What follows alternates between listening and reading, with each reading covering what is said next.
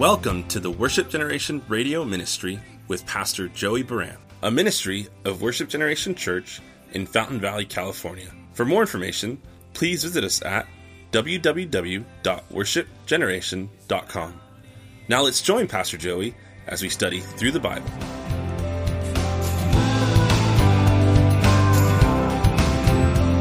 There's so much more than we can see. The love you give is a mystery. You give me strength to face the day. And from living from age 1 to the age of 80, you can't buy yourself out of, you can't buy your way out of these things.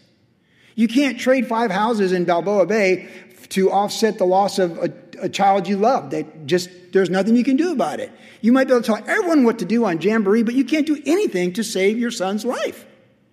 That's how the day of trouble is. And death equalizes all of us. But through faith in Jesus Christ, our weakest moment on the day of trouble is God's greatest strength. So yes, it's good to have shields. It's not a bad idea to dig a really good water system so you can withstand the siege. But in the end, our confidence is in who God is, not in who we are on the day of trouble. Our confidence isn't how much we've prepared ourselves for that day of trouble. Our confidence is in our childlike faith in the God who's over us with his strength on the day of trouble. Now, the second thing we see here is where he puts the letter before the Lord. Here in verse 14, it says, so, it comes around a second time, the threats, the bullying, all the intimidation, all this stuff. And they're reading the resume of what they've done. No one can stop them. You're not going to stop us. How dare you trust in the Lord? You better fear us because we're human government. And Hezekiah says this. Hezekiah received the letter from the hand of the messengers. He read it, because you can't deny a government law or mandate. He read it. And he went up to the house of the Lord and he spread it before the Lord. That's what you do with that stuff.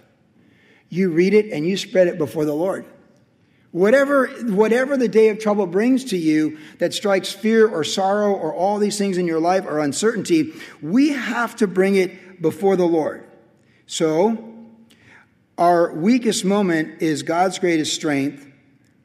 And for us, our burdens in our weakest moment are to be given to the Lord. Our burdens, the letter, the threat, the releasing, the email, whatever it is that's happened, the reality, that burden, because burdens are heavy. Testing, trials, tribulation, and tragedy are all heavy things, depending on what degree they affect your life. And they're burdens. The human experience is essentially a series of burdens in a fallen world with faith triumphing over them. Our burdens through faith in Jesus Christ are to be given to the Lord. Jesus didn't die on the cross and rise from the grave for us to be crippled with fear of a worst-case scenario or to cease to live and grow for the kingdom on the day of trouble. And that burden has to be given to the Lord. And so we have that famous passage from Matthew 11 that I read to you now, what Jesus says about our burdens. Our burdens on the day of trouble, this letter, such an imposing, intimidating letter. This is not the only intimidating letter in the Bible, of course, right? I mean, Ezra and those guys, when they're rebuilding the temple after the Babylonian captivity, they had the threatening letters. They're like, Are you willing to sign your name and post on YouTube that you're still building this temple when the government told you not to? They had their threatening letters.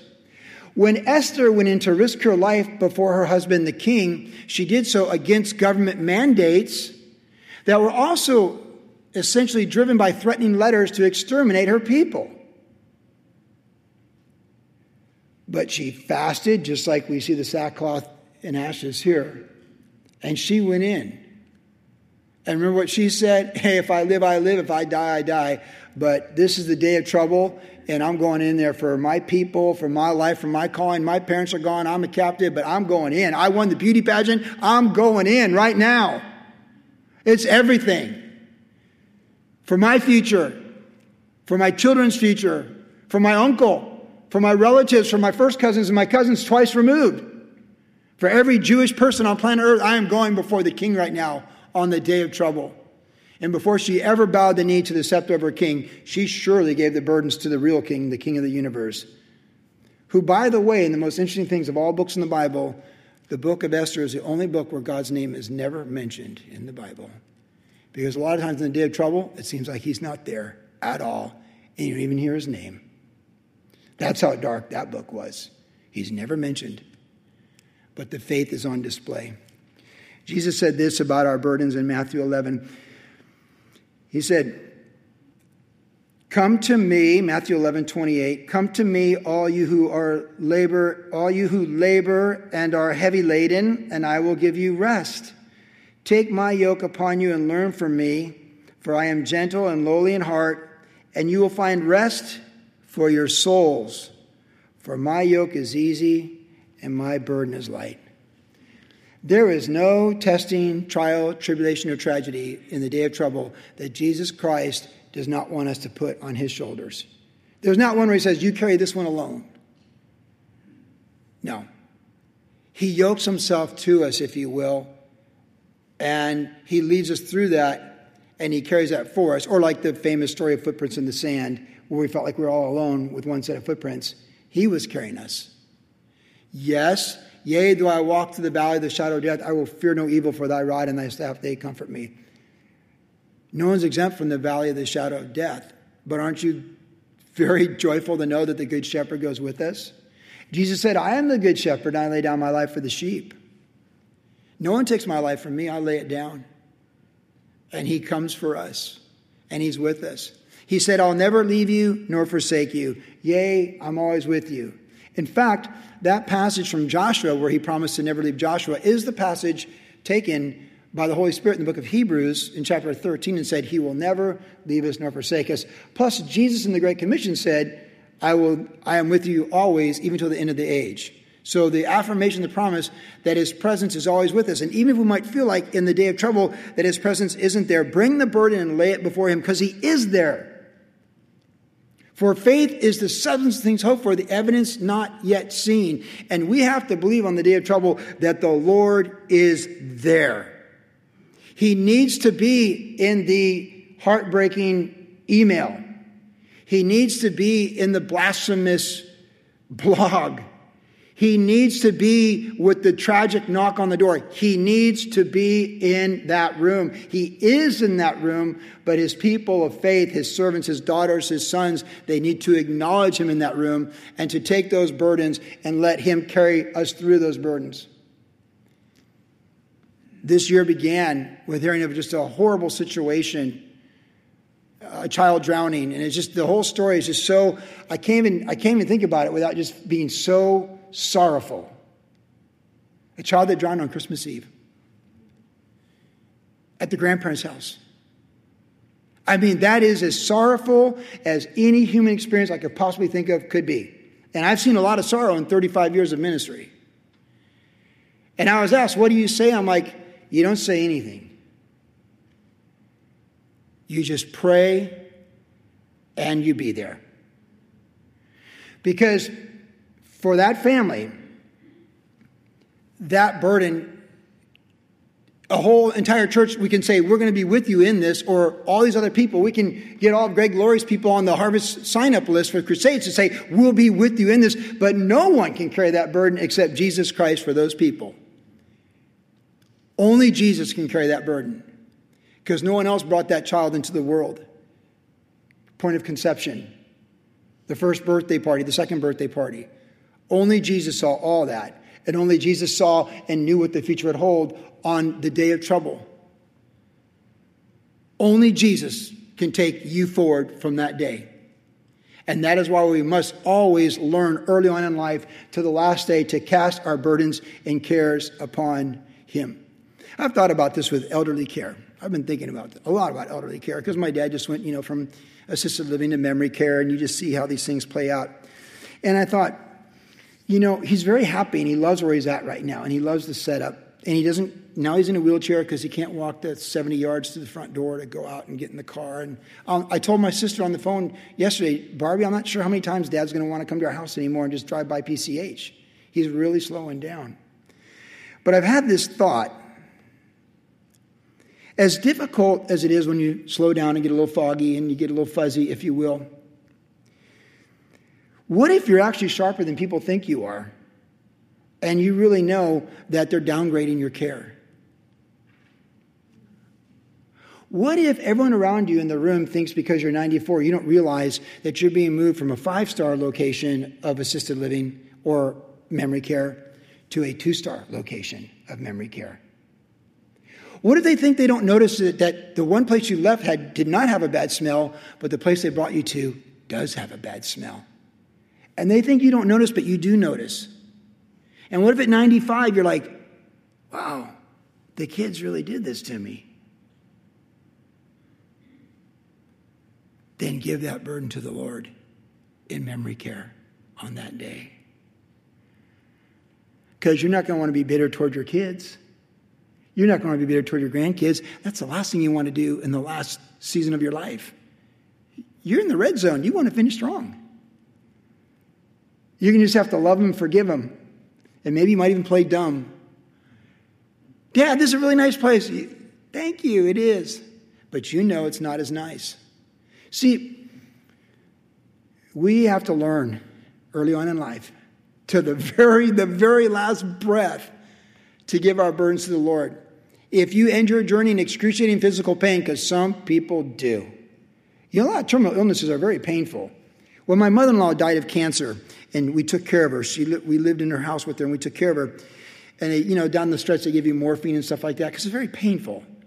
And I'd never, up to that point in time, I wasn't even 40 yet. I was like 37 or 38.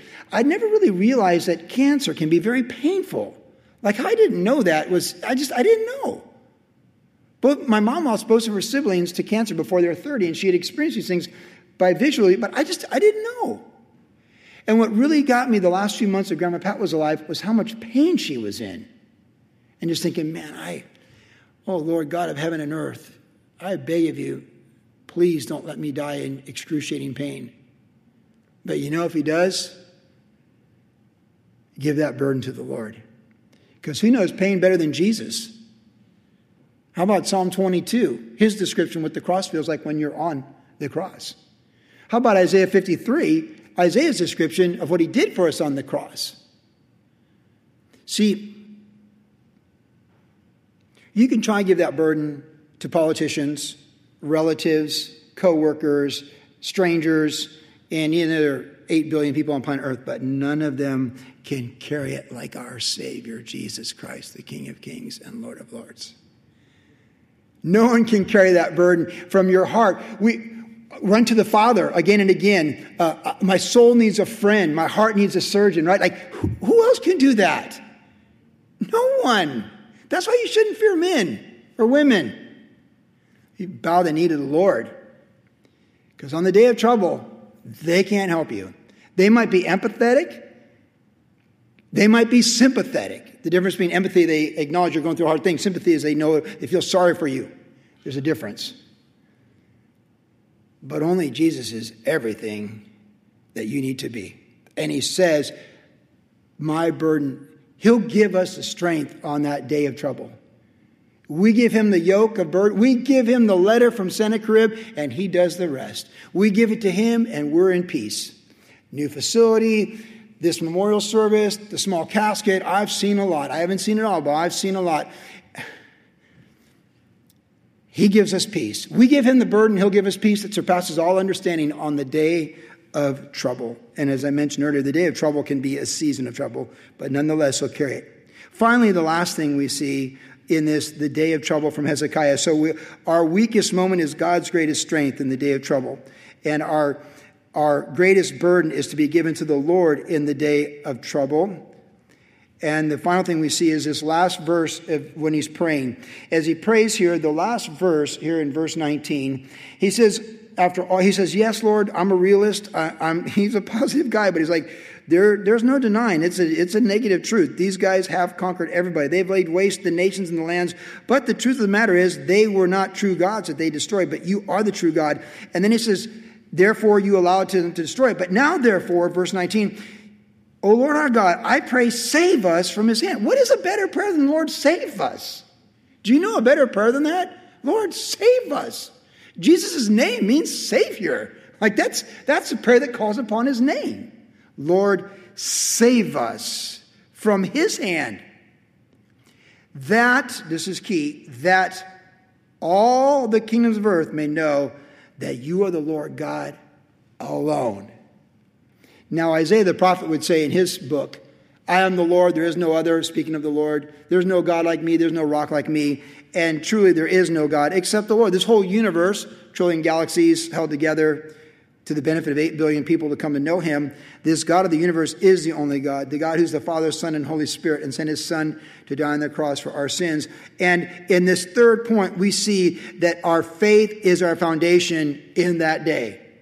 Because this is where we really see his faith. Because his worldview, now we know Hezekiah was 25 when he became king. We know his dad was a horrible king. Ahaz was the worst. And we know he became king in the most excruciating, crucible tension of times. But we know his first year of being a king, he refurbished the temple, refurbished worship, rehired all the worship leaders to lead worship for the people, and brought praises back into the city of the king. And from the very beginning of his reign, he did good.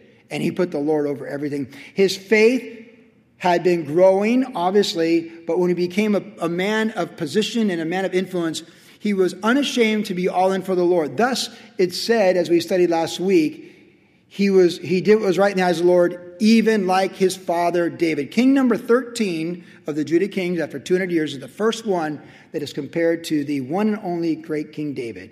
And David is known for being great because he had a heart for the Lord.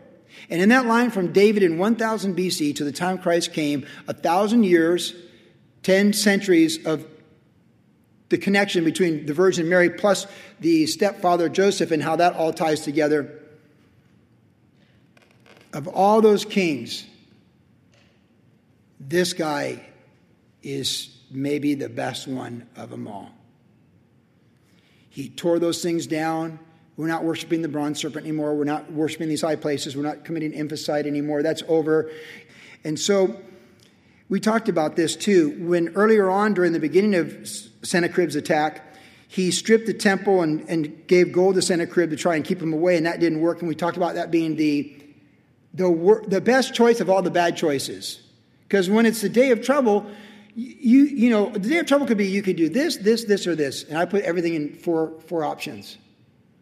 A, B, and C, and D is anything other than A, B, and C. That's how I keep it simple in my mind. I can't do more than a four square. A, B, C, D is anything other than that. And as he had to make these tough decisions, stripping the temple of gold was the best of the tough decisions he could come up with. It was a really bad choice, but not as bad as some of the other ones. And that's what he did. This is that man. And this man was a man of faith. He had the faith to tear down things that were offensive. He had the faith to destroy the bronze serpent that had been worshipped like a icon for 600 years. He had the faith to take on the high places where the lewd behavior happened underneath every green tree.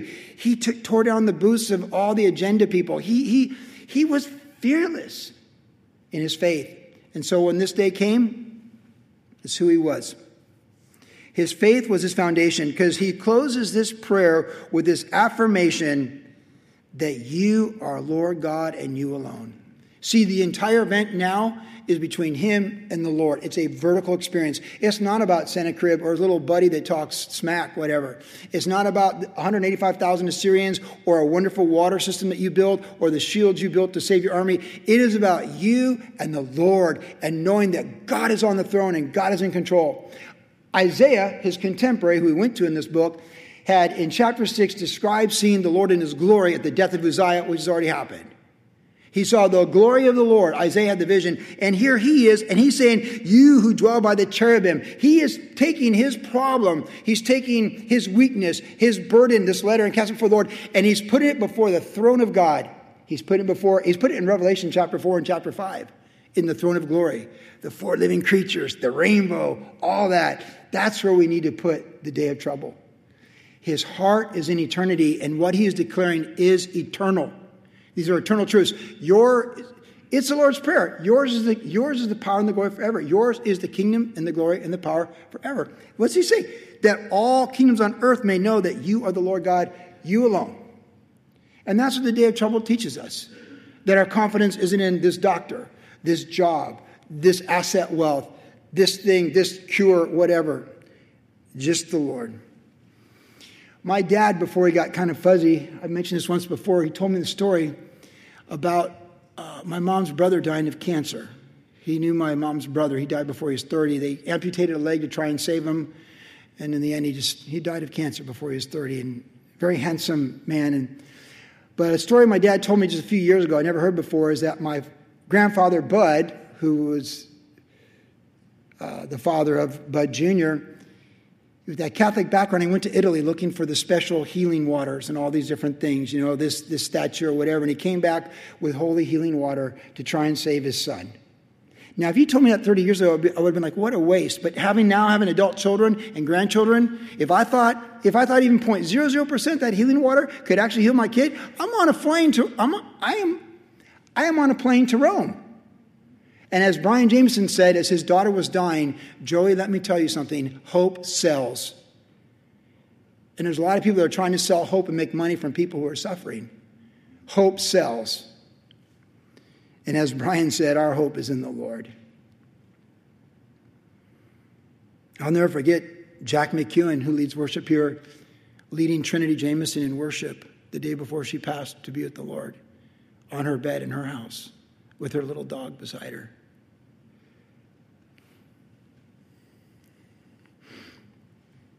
Sometimes when Jack is here, I think of that day. Oh, I think of the memorial that Danny Donnelly and I did for his friends who lost their newborn at 1 week. That's a different day. See, you associate these things where you know that your only confidence, the fullness of your faith was in the Lord. How do you do a graveside funeral for people you've never met with a little casket? Your faith is in the Lord. How do you sing songs to a girl who's passing away when you're a teenager and she's 10? Your faith is in the Lord. How do you show up and minister to that family the day right during Thanksgiving holiday? Your faith is in the Lord. How do you look at them on December 4th and bury their child for all eternity? Your faith is in the Lord. The foundation for us in the day of trouble is the Lord Jesus Christ, who is the rock and who alone is the Lord. And the day of trouble makes our vision so clear and so simple. It's Jesus, the author and finisher of our faith. And everything is moving us toward the kingdom and the glory. And all this is temporal. And all that matters is our heart being transferred, the surgeon, our soul having a friend, and Jesus taking us from point A to point B. Hebrews 12:2, looking unto Jesus, the author and finisher of our faith. And I close this third point in this text, this message, with this text from 1 John chapter 5. It's a great verse. 1 John chapter 5, in speaking of our victory, he says, and this, 1 John 5, verse 4, and whatever is born of God overcomes the world. And this is the victory that has overcome the world, our faith. Who is he who overcomes the world but he who believes that Jesus is the Son of God? Our victory in overcoming the world system and everything that comes with it, testing, trials, tribulations, tragedy, the world, the flesh, the devil, and anything that can transcend dimensions, our victory is our faith.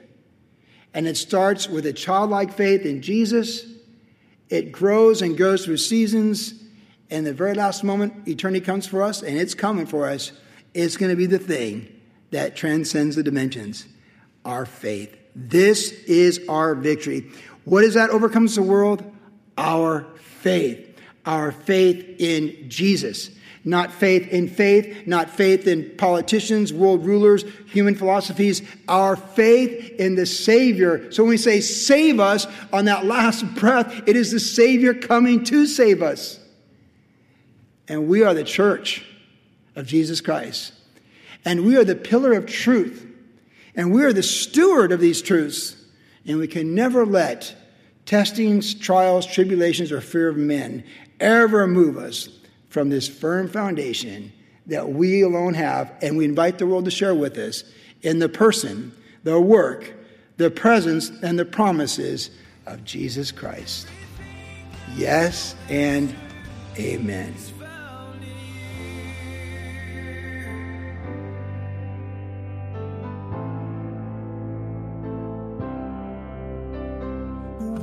You've been listening to the Worship Generation Radio Ministry with Pastor Joey Baran.